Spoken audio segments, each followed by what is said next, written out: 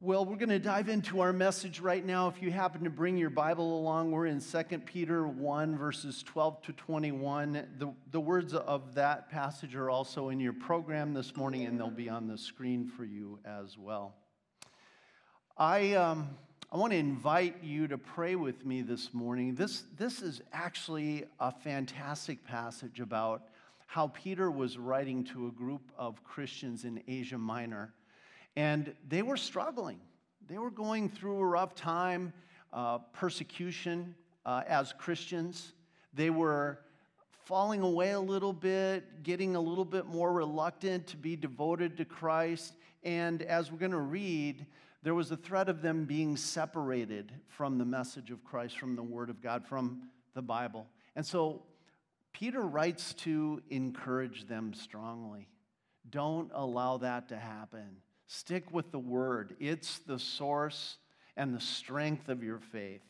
So let's pray, and then I'll dive into what Peter has to say to this beautiful group of people. So I will always remind you of these things, even though you know them and are firmly established in the truth you now have.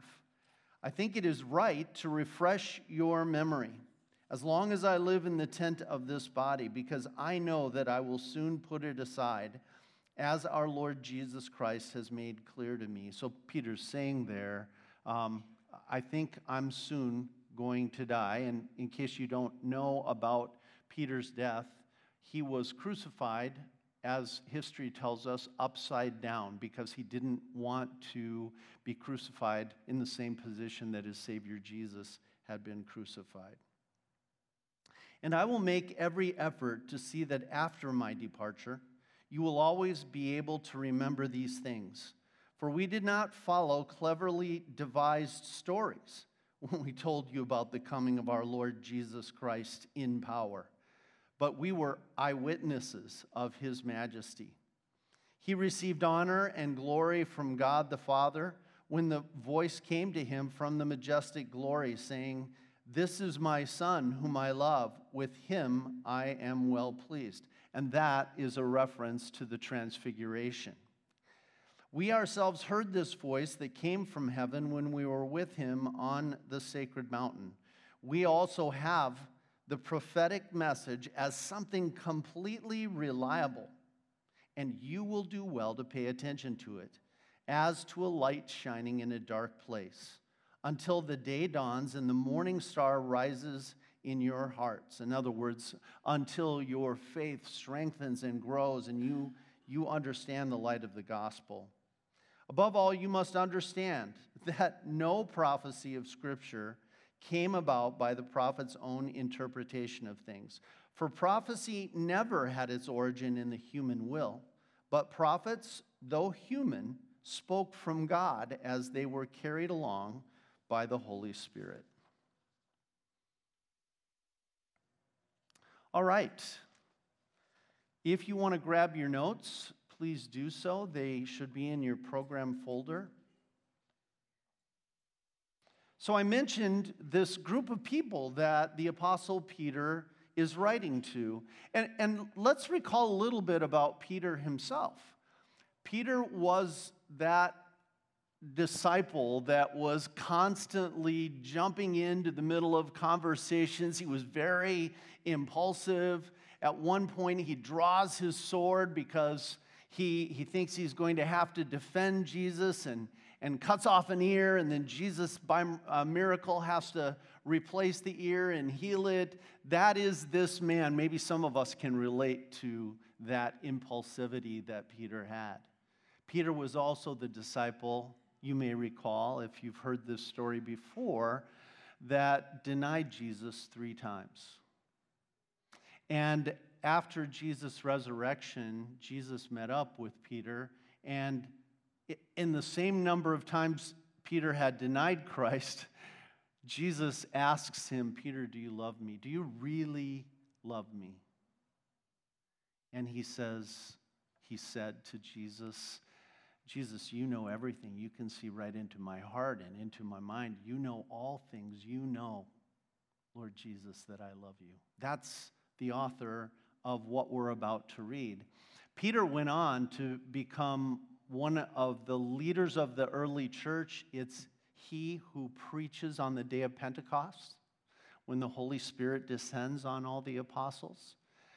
And it's him who, along with Paul and the others, they become close friends and partners in the ministry of being a missionary, going out and sharing this message. And if you heard what Peter was saying, you can tell just how critical, how vital he feels that for the Christians of Asia Minor. Now, this letter was probably written in the mid-60s, maybe even close to 70 AD. This has been 35, 40 years since the crucifixion. Peter is still out there. He's still sharing the gospel with people. He sees his own death coming up, death that would happen because the Romans didn't like this message of Peter or Paul's, because it detracted from their claim that the emperor was God.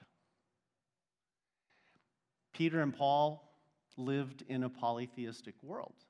They lived in a world where there were many gods, but in the Roman Empire, the big cheese of all the gods was the emperor. And anyone who detracted from worshiping the emperor could soon find himself a political prisoner, could soon find his property taken away from him, his family alienated from him. Thus was the power of the Roman Empire at that time. So here's Peter, maybe under arrest, and that's why he's saying my life might be ending soon, or maybe he's just feeling the weight of that suspicion from government officials that he is preaching a God other than the emperor. And so he's living, and life for Peter is feeling shorter and shorter. Life for Peter is feeling harder and harder. And you can imagine well how it might feel hard and about to end to Peter because of the circumstances that I just laid out for you. But let's be real. Those circumstances of life being hard while we're here, those circumstances of even if you live to 70, 80, or 90, well, it seems shorter and shorter as you get up there. Maybe as a youngster, you thought, wow, I've got forever in front of me. And then when you get long about my age, you start to say, maybe not forever. Maybe there is a limit to my life. And wow, did that go fast? You say that a lot. Wow, did that go fast? And so Peter is really saying this is not just a Peter problem, this is a human problem. Life is short, and that short life is often difficult. And we can really relate to that because often, even in our culture, these things are said. Now, Peter goes one step further. He says, this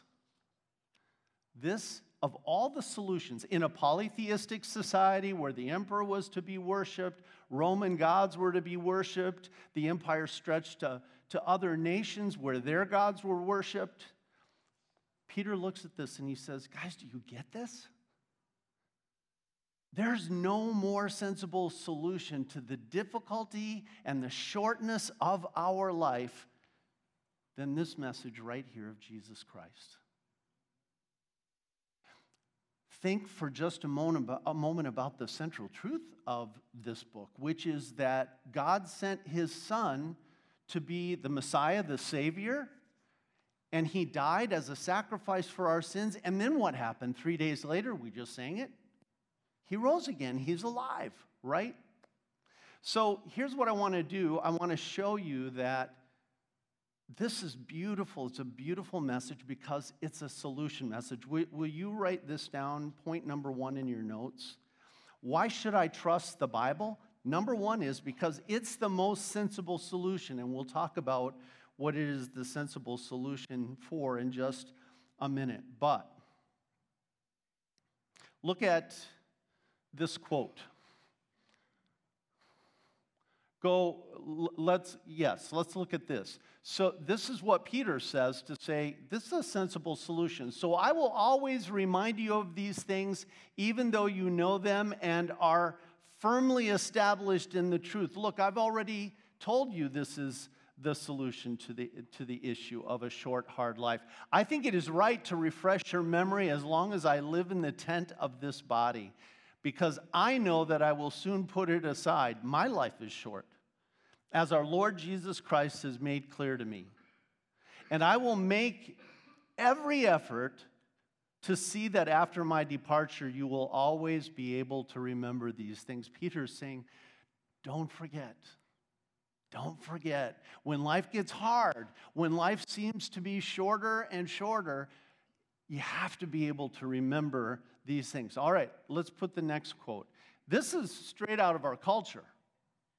You've probably heard this statement before. You may have even said it as a joke to someone in a conversation. Life is hard, then you die.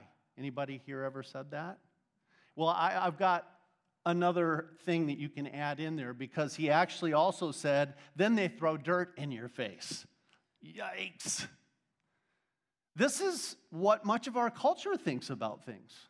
And honestly, this is a beautiful dovetail with the Christian message. And it's a wonderful touch point. You have friends who are not believers. And so when one of Amazing Love's great values. So we have these 7 values, grace-oriented. I won't go through all of them with you, although if you want to memorize them, then I have a little acronym. You can come up after church, and I'll tell you the acronym, and then you can memorize these seven values. But one of them is biblical. And when you have statements like this out and about in our culture, you know that this is a great touch point. Because it tells us that there are others, even apart from the Bible, even apart from Christianity, who get that life is hard and life is short. And so what are they doing about it? What are they doing as their remedy? Well, just as in the Roman Empire, we've got remedies today. I'm from Arizona. We have the beautiful Sedona. Anybody here been to Sedona before? Right. How many crystal shops did you drive past? Right? And this young lady is situated, calming herself, meditating in what's known as anybody know the name of this place? It's a vortex. And a vortex is thought by many people who call themselves spiritual that it's a place of great spiritual energy. And that if you just put yourself in that physical location, you will be spiritually strengthened against the troubles you're facing in life. You'll be given peace and calm. And you'll recenter yourself in this short life. Because if life is short, then what should we be doing? Enjoying every minute of it. Even the Bible talks about, let's eat, drink, and be merry, because tomorrow we die. Now, I could go on and on with loads of pictures about other ways than the Bible that people, they try to solve this problem of life being hard and short. But this is the most sensible solution. I promised you that I go into Psalm 119. So go back. Psalm 119, written maybe 1,000 years before Christ even came. And look at what the psalmist writes. He says, open my eyes that I may see wonderful things in your law. I am a stranger on earth. Do not hide your commands from me. Notice this. How does he regard this life? Well, it's hard. It feels strange to me. Why is it so hard? And this is not my real home. I'm only a guest, a stranger here. Heaven is my home. So, God, since this is the case, I'm a stranger on earth, open my eyes that I may see wonderful things in your law. In other words, the Word is such a critical help to us. The Bible is so important for us to never forget, as Paul says. Here's what I want you to write down. The Bible is the most sensible solution to the problem of a short and often difficult life. We're going to come back to this point in point 3. But here's what I'm going to suggest to you. If the question is, why should I trust the Bible? And if Jesus Christ, the Son of God, is suggested as the solution to a hard, difficult, even Jesus himself said it, right? In this world you will have trouble. And he's the solution to the door that goes, he is the door himself to the next life. If that's the case, then what should happen is what he's telling us is true. And as we go through this short and difficult life and approach our own death, we should be able to sense the truth of that. I call it the tire test. And maybe you've heard me talk in a class or something about the tire test. In order to prove whether you're buying a good tire for your car, a reliable tire for your car, you don't typically go to the tire store with some sort of test tube scientific kit to test the rubber and the belts and all of that. The way to know whether you've bought a good, reliable, solid tire, how do you find that out? Well, you buy a set of tires, you put them on your vehicle, your car, your truck, your van, and you start driving. And if they really are reliable, what happens? They prove reliable. They don't blow out. The tread lasts for a good long time. And what I'm here to say is sometimes people want the Bible to be able to be scientifically tested before they'll buy it. Prove to me, show me, and then I'll believe in the Bible. But that's not how it works. It's not show me and then I'll believe. Jesus works in reverse.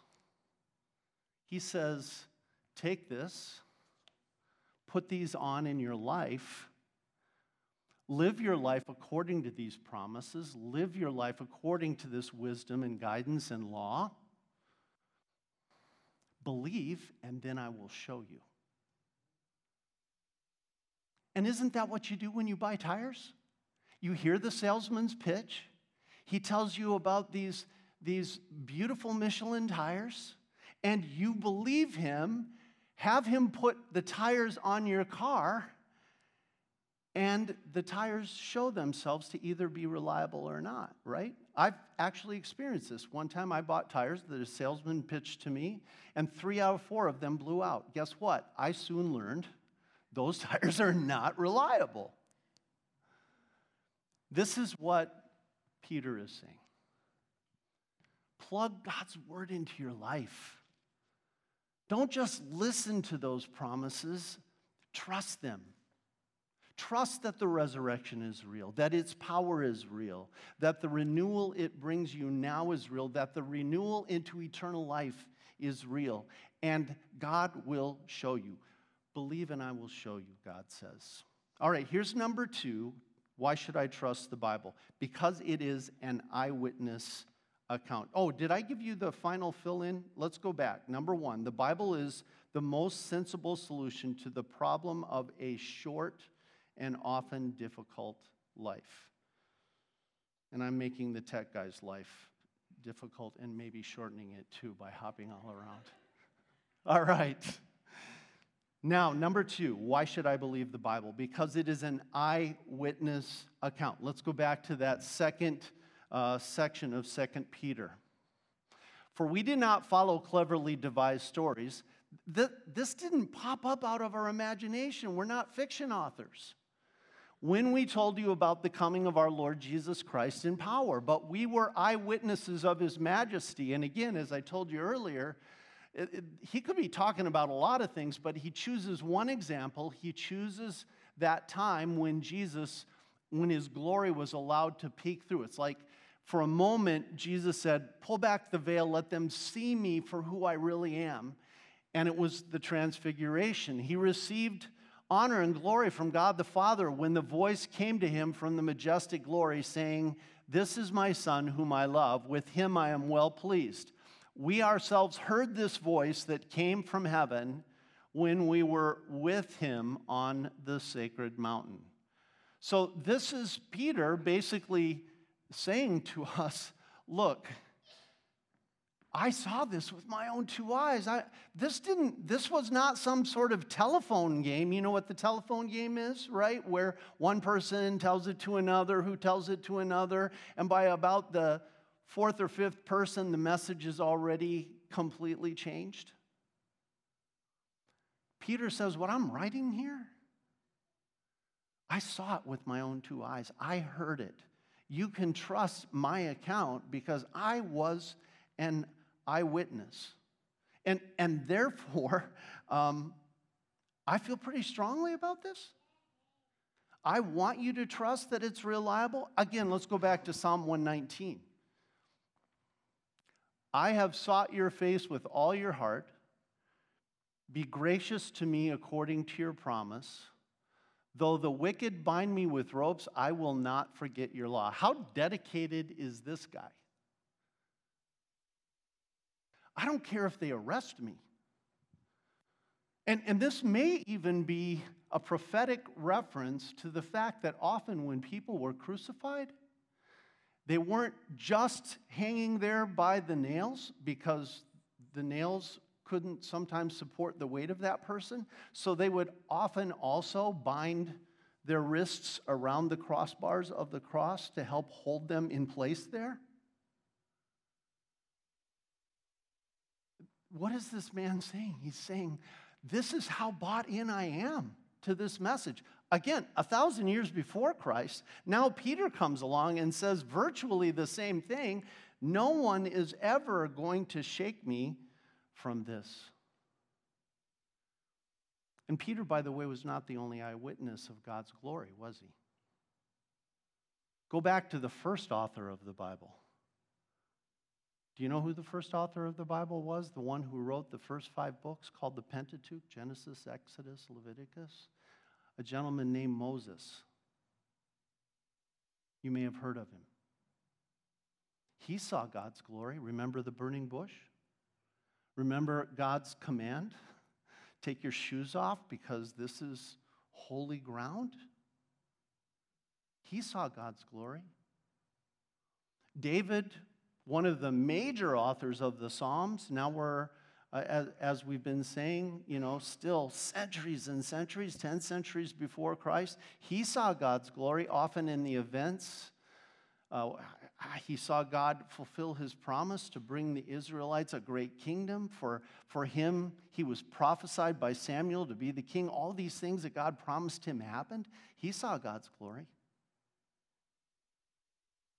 And so all people, and guess what? You too in your life. You're eyewitnesses.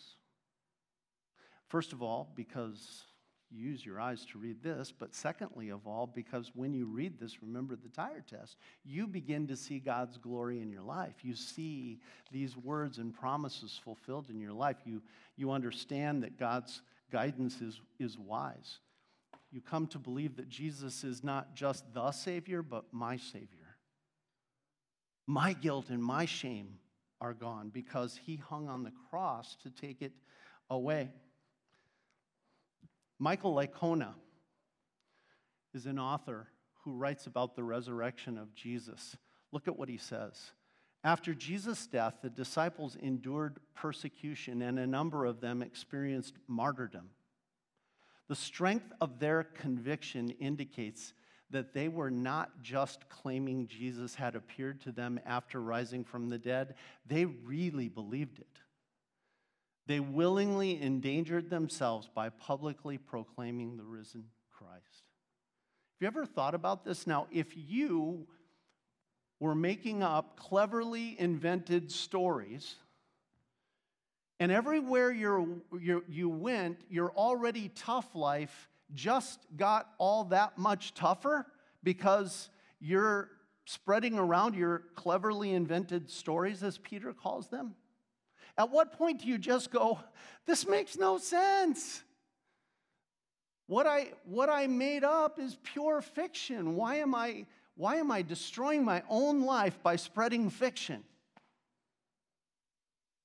And if you didn't get there just for whatever reason, because of the persecution that came with those cleverly invented stories, would you not at some point before you were hanging upside down, crucified on a cross, say, okay, guys, you know what?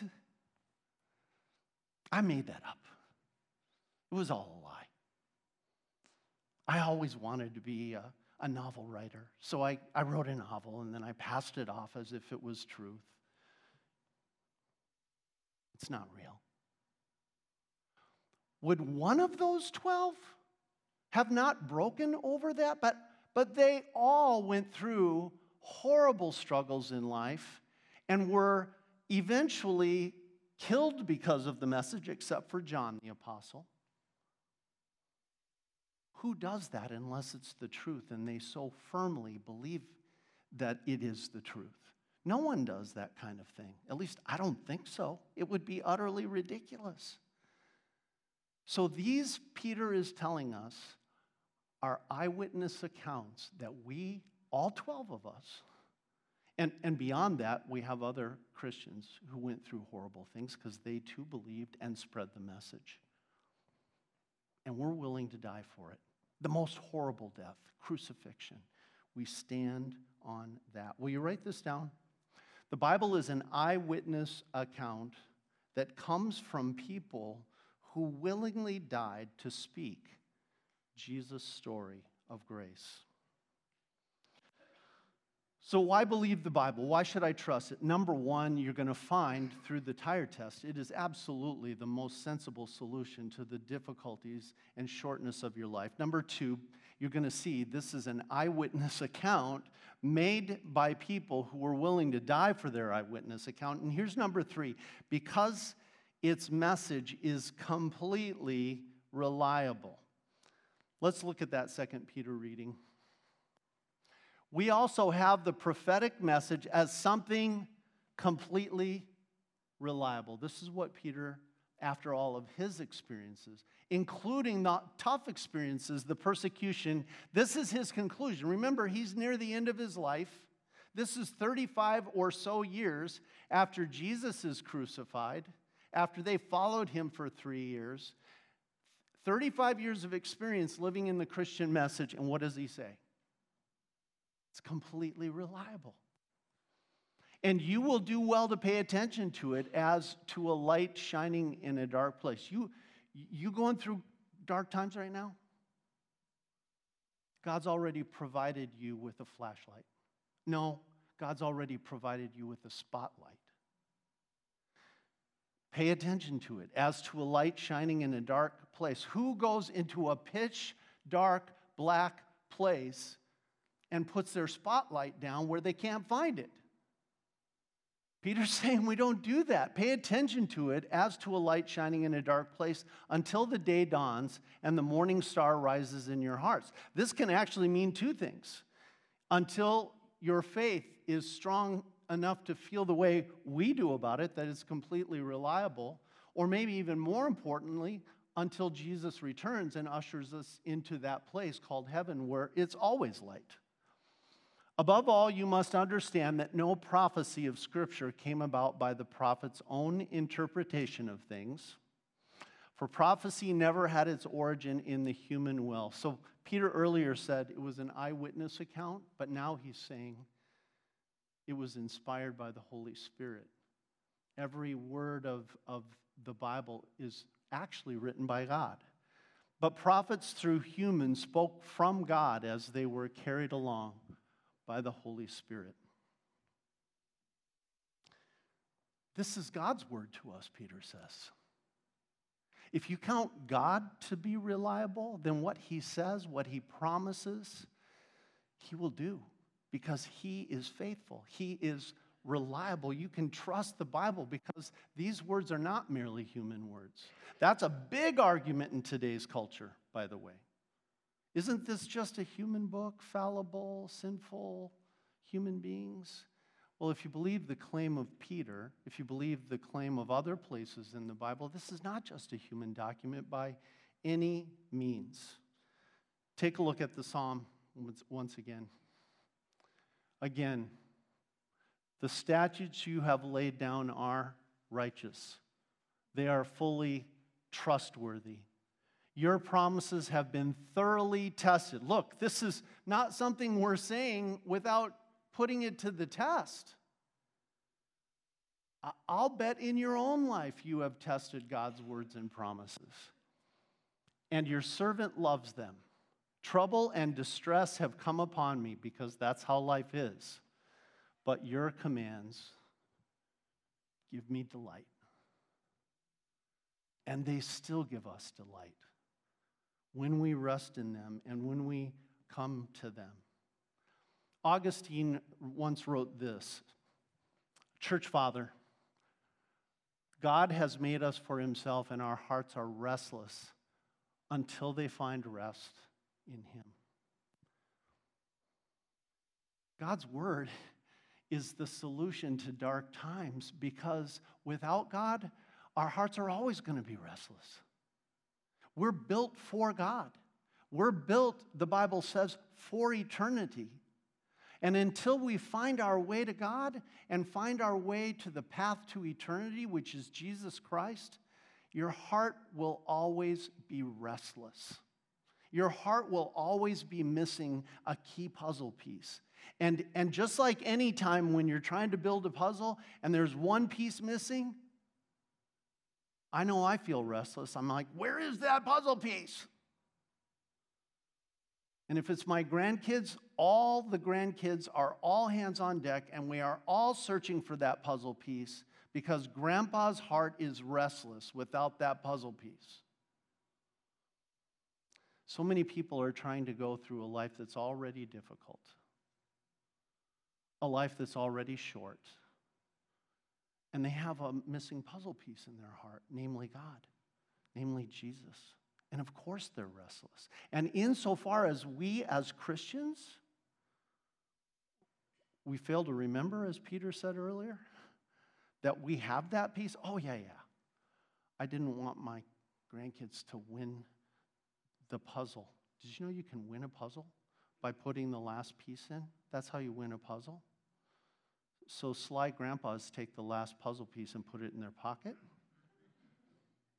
It's kind of cheating. Here's the last puzzle piece, right? Don't forget that you have Jesus in your pocket at all times, and you're in his pocket because he's the one that brings you peace through his forgiveness. Here's what I want you to write. The Bible's message is completely reliable, and this is especially true, especially when we need it most, especially during those dark times of our life. All right. Practical take home from today's message. Put that picture slide up. In the Bible app, Why is the Bible Important for Me? Is a 5-day devotion plan. 5 days. I'm only asking for a commitment for 5 days. Now, here's what I don't want you to do. Underlining the word don't. If you have already downloaded the Bible app, don't go directly to the Bible app and look for Why is the Bible Important to Me? Because there's a link. Go forward to the next step. This link. And it's also in here. You don't have to even write it. On the growth group side, the link is right here. The cool thing is, if you go to this devotion in the Bible app, which you don't even need to have the Bible app on your phone yet, if you just put this in your search, in your web browser, it will take you to this 5-day reading plan. What I want to do is try a little experiment together. If you go in through this link and accept Julie's invitation to join our Bible reading plan, you'll not only join with us in doing the Bible plan together, but each day you'll be offered an opportunity, which you can stay silent, or as in growth group we say, you can pass. It's fine. But some of us will be writing on there our observations about the day's devotion. And it would be fun if a number of us here, don't just wait for Dustin and me to do it. Like, get on there, read the day's devotion, and share any observations or thoughts you have. You know what? We've done this before in other churches I've been at. It is so cool to be able to see each other's thoughts while reading this devotion. Remember, it's only 5 days. It starts tomorrow. I'll also email you the link this afternoon, but you can just put it in your web browser. It's not that long. All right, that's your challenge. Join us in the 5-day Bible reading challenge. Let's pray. Dear Father in heaven, thank you so much that you've given us this book, the Bible, your word. And it is faithful and it is reliable. It's an eyewitness account of all the things you've done to save us, to forgive us, to bring us to life eternal. Lord, help us to trust it and cling to it and never forget it through all the ups and downs of life. Lord, we know life is short. We know life is sometimes hard. But you have given us the best tool in the whole toolbox, the most reliable tool that we can lean into when we're going through this short and sometimes painful life. Lord, lift our hearts up to you through your word. In Jesus' name I ask it. Amen. Let's join in the words of the Apostles' Creed and confess this Christian faith that we have. I believe in God, the Father Almighty, maker of heaven and earth. I believe in Jesus Christ, his only Son, our Lord, who was conceived by the Holy Spirit, born of the Virgin Mary, suffered under Pontius Pilate, was crucified, died, and was buried. He descended into hell. The third day he rose again from the dead. He ascended into heaven and is seated at the right hand of God the Father Almighty. From there he will come to judge the living and the dead. I believe in the Holy Spirit, the holy Christian church, the communion of saints, the forgiveness of sins, the resurrection of the body, and the life everlasting. Amen.